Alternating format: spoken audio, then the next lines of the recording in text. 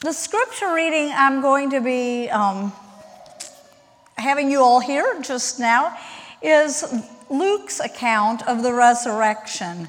The resurrection account is in all four Gospels, but today we're going to hear what Luke had to say about it. And I'm reading chapter 24, verses 1 through 12. But I invite you as I read to listen for the word of the Lord. But on the first day of the week, at early dawn, they came to the tomb, taking the spices that they had prepared. They found the stone rolled away from the tomb, but when they went in, they did not find the body. While they were perplexed about this, suddenly 2 men in dazzling clothes stood beside them. The women were terrified and bowed their faces to the ground. But the men said to them, "Why do you look for the living among the dead? He is not here, but has risen. Remember how he told you, while he was still in Galilee, that the Son of Man must be handed over to sinners and be crucified, and on the third day rise again?" Then they remembered his words, and returning from the tomb, they told all of this to the 11 and to all the rest. Now it was Mary Magdalene, Joanna, Mary the mother of James, and the other women with them who told this to the apostles. But these words seemed to them an idle tale, and they did not believe them. But Peter got up and ran to the tomb. Stooping and looking in, he saw the linen cloths by themselves. Then he went home, amazed at what had happened. This is the word of God for us, the people of God. Thanks be to God. Well, it doesn't seem to make any sense, does it? I mean, after all, put yourself there in the scene that morning. I invite you to pick a character. I always love doing that when I come to scripture and to a story. I like to put myself in the middle of it, kind of role play, if you will. So you do that this morning. You might be one of the women. We have 3 who are named here: Mary Magdalene, Joanna, and James's mother, Mary. But Scripture tells us that there were others with them as well. It just names the 3, but there were more. You can be one of the men. It talks about the 11 remaining disciples, and it's 11 because Judas was no longer one of the group. But it says that there were others with them too. So we have lots of roles here that are up for grabs. And I invite you to put yourself in one of them and consider how you would have acted and reacted on that Sunday morning. But be honest. What would you have done? Yeah, there were plenty of people who got the notice that morning about the empty tomb. But it just didn't seem to make any sense to any of them. It didn't make any sense at all. Everybody knew that dead bodies simply don't disappear without help. You know, unless you're considering that slow decay that naturally happens over time. But it had only been a few days since Jesus' body had been placed in that tomb. So, you know, the theory of slow decay sure wasn't going to work. There hadn't been time enough for that to happen. But nonetheless, here it was. It was an empty tomb. And everybody could see that plainly. It was empty. The body that had been so carefully placed there a couple of days before wrapped in linen cloths with spices, which was the Jewish custom for burial. And Nicodemus and Joseph of Arimathea had done that, and they had put it in there and they had left it. That body was gone, nowhere to be seen. Now the linen cloths were still there. And that's kind of weird. Because if somebody was going to take the body, if you had a grave robber or something, why would that person or persons take the time to remove the cloths and leave them behind? It seems like if you were going to do that, you would just grab the body and go. So that didn't make any sense. And then on top of all of that, you've got these two men in shining clothes who say that Jesus has been raised. And when you hear this and when you read it, you realize that these two guys were actually kind of cheeky about it. Listen to what they said. Why look for the living with the dead?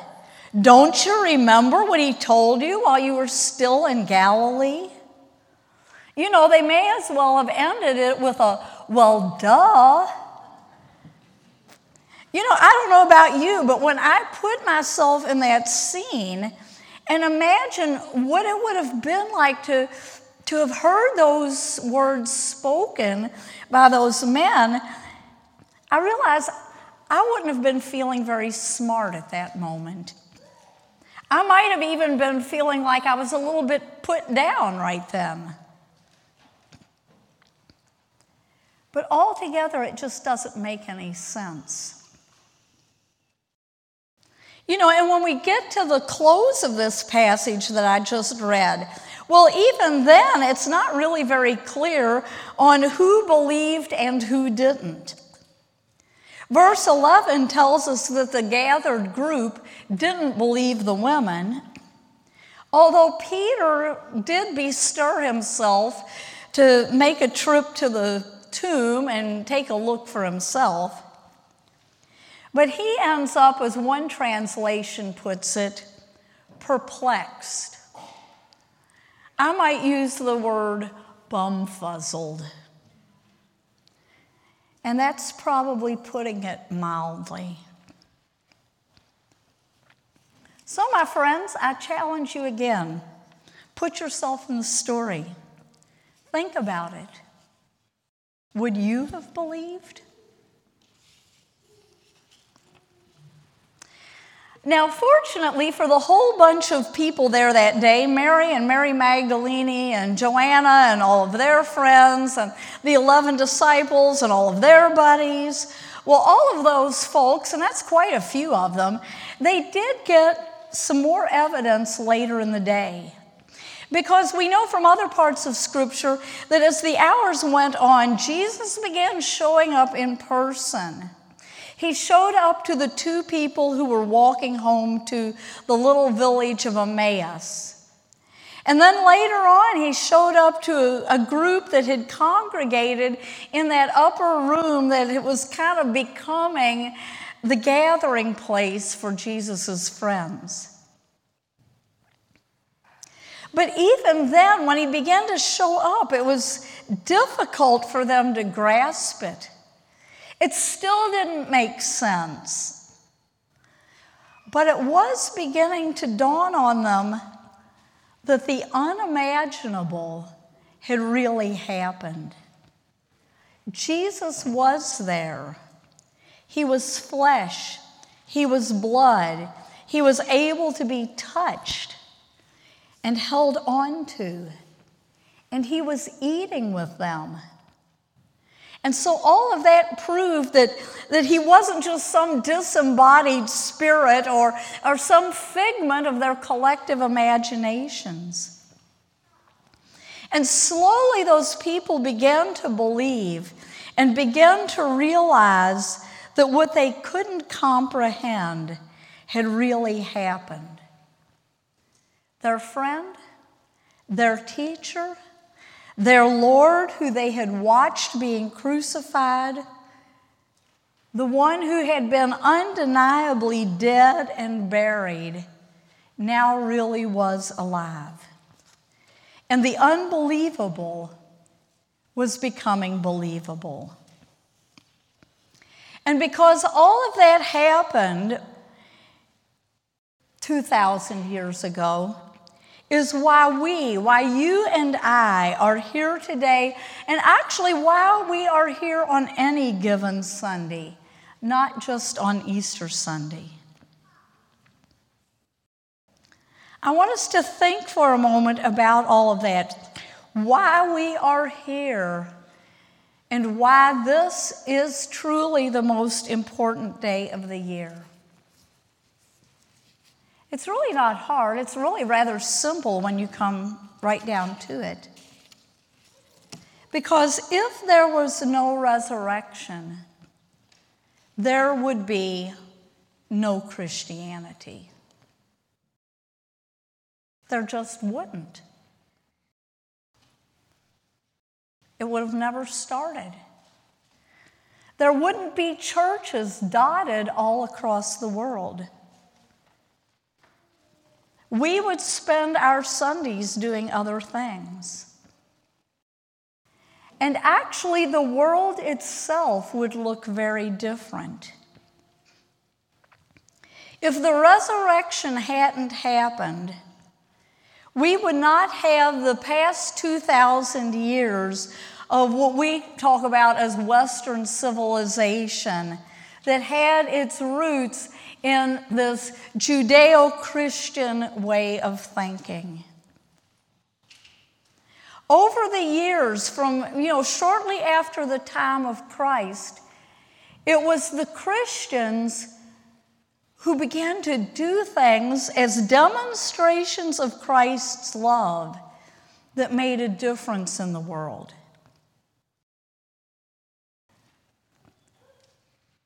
There would be plagues, horrible plagues. If we think the COVID epidemic was bad, there were plagues that were much more deadly and centralized than that. And people would flee. But the Christians would stay to care for the suffering. And in the centuries that followed, through what we call the Dark Ages and the Middle Ages, it was the Christians who established hospitals and orphanages and universities. All of these things that have made a difference.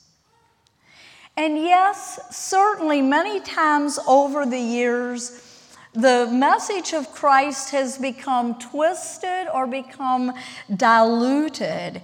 And that is a sad thing for the cause of Christ when that happens. But nonetheless, the impact of Christianity has remained.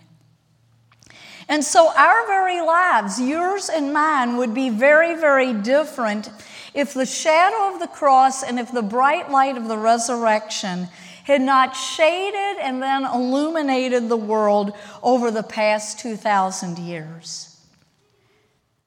Our human history would have been totally different if there had never been a resurrection. And that's really pretty mind-boggling. And I'm just going to leave you with that. I say take it home and think about it this afternoon. But the resurrection of Jesus is the linchpin of our faith. It keeps everything else from falling apart. Or to use a different example, I'll say that the resurrection is a keystone. Now, back in days before ours, now we have all this modern engineering and ways of building things, but they would often build an arch, whether it was a doorway, a window, maybe a support for a bridge. But they would have these stone arches, and they didn't have a lot of mortar or this and that. So the masons got really good at making their stones fit just right so that as they piled them and brought them together, they supported one another. And then at the very top, they had this keystone. And the keystone provided the pressure that held everything together. And then remove the keystone, and it would all come tumbling down. And that really is what the resurrection of Christ is. It is the keystone of our faith. It's the thing that everything else we believe depends upon. If there were no resurrection, Jesus would be just one more in a very long list of good teachers and wise thinkers who have come and gone. And the world has had scads of good thinkers and wise people. You've probably studied about some of them. Some of them have been recorded in history and remembered. And, we hear about people like Confucius or Socrates or St. Thomas Aquinas or a woman from about the 12th century named Julian of Norwich. Great people. And there were more than that. I'm sure that there were many others who were also wise and perhaps even well-known in their day and in their own locale, but their names have not made it through history. And all of these were good people and wise people and people who were worth listening to. And they're dead people. They died, and their bodies turned to dust. But not Jesus. Yes, he died. He did die. He died completely and literally. And every year about this time, when we get to Good Friday and Resurrection Day and this and that, there will be stuff out there on the internet and social media and TV, and people's like, physical resurrection, probably not. And some who discount the resurrection suggest that what happened to Jesus was that he swooned, but he eventually came to. Well, friends, there is no swooning after hours of crucifixion.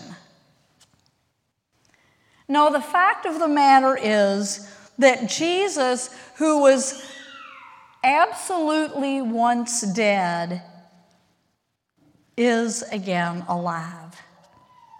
And that's the thing that makes the gospel of Jesus Christ the good news that it is.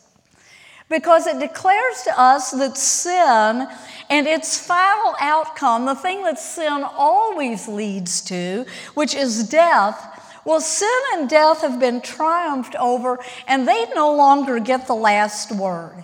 They no longer have the authority because all authority has been given to Jesus. And yes, the cross is of vital importance. We never want to forget the cross. The cross means our salvation, and thanks be to God. And it reminds us that our sins have been paid for, and we don't any longer have to carry the guilt for them. It tells us that we have been reconciled to God. And so the cross is an important part of the story, and it's a necessary part of the story, but it is not the entire story. It did not end there, and for that we say thanks be to God. Because it is the resurrection that makes all of the difference. It's the resurrection that makes the difference in our faith, and it makes the difference in our hope, and it makes the difference in our love.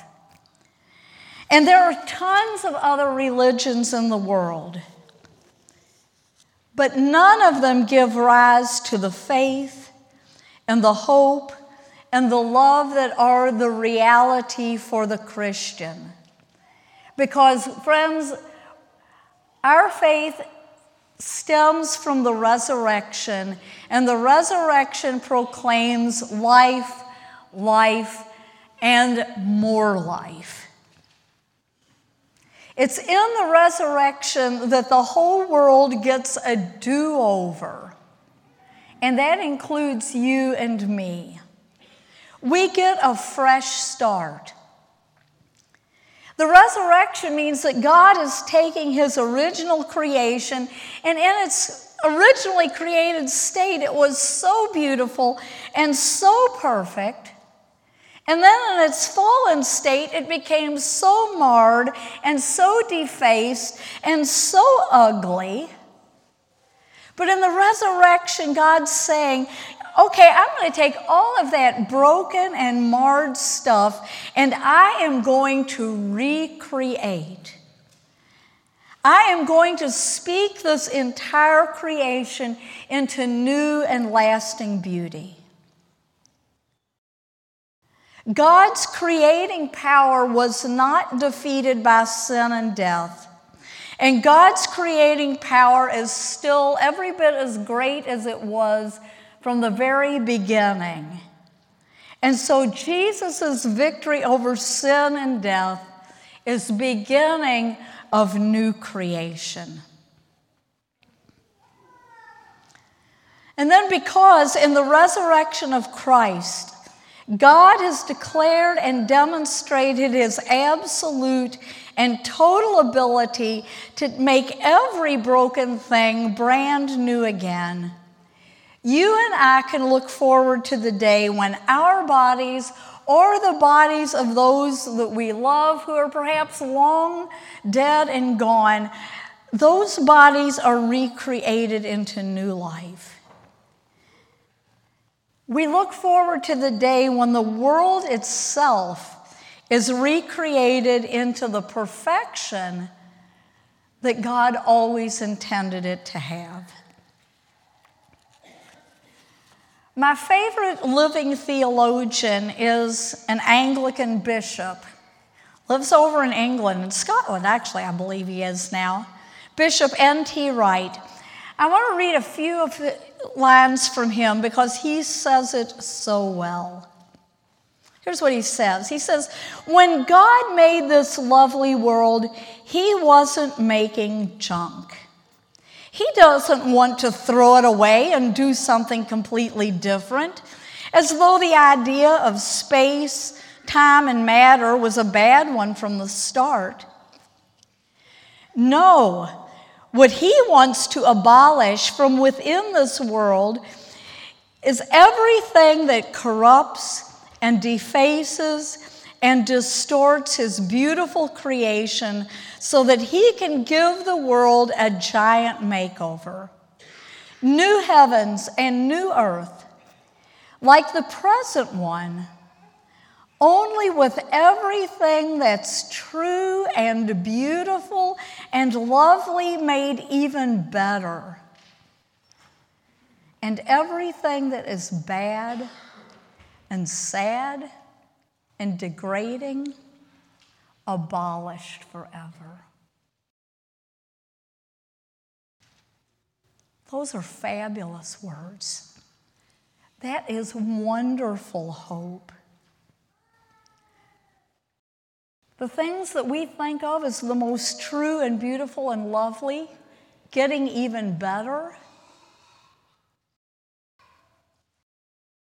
And the things that make us weep and turn our stomachs, the bad and the sad and the degrading, abolished forever. I don't know about you, but I am looking forward to living in that sort of a world. And that is the world that God has begun with the resurrection of Christ. Well, let's go back to the beginning of the message about believing. You know, in all honesty, putting myself into the story, had I been one of the women there that morning, I would have been skeptical. I know myself too well. I would have been. And it likely would have taken me a while to come to believe. I am thankful that God in His great mercy has allowed me to live in this time and this place, so I have benefited from the powerful witness of many believers over the centuries. And I pray that each of you here, if you don't already, will know the blessing that comes from confidently believing in the bodily resurrection of our Lord. Because that resurrection has tons of implications for our living. And God willing, in the weeks ahead, we will consider some of those. But friends, on this day, I think it's enough for us to simply rejoice.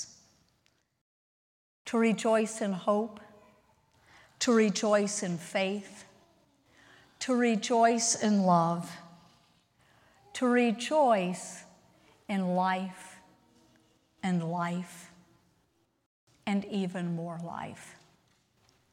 Thanks be to God.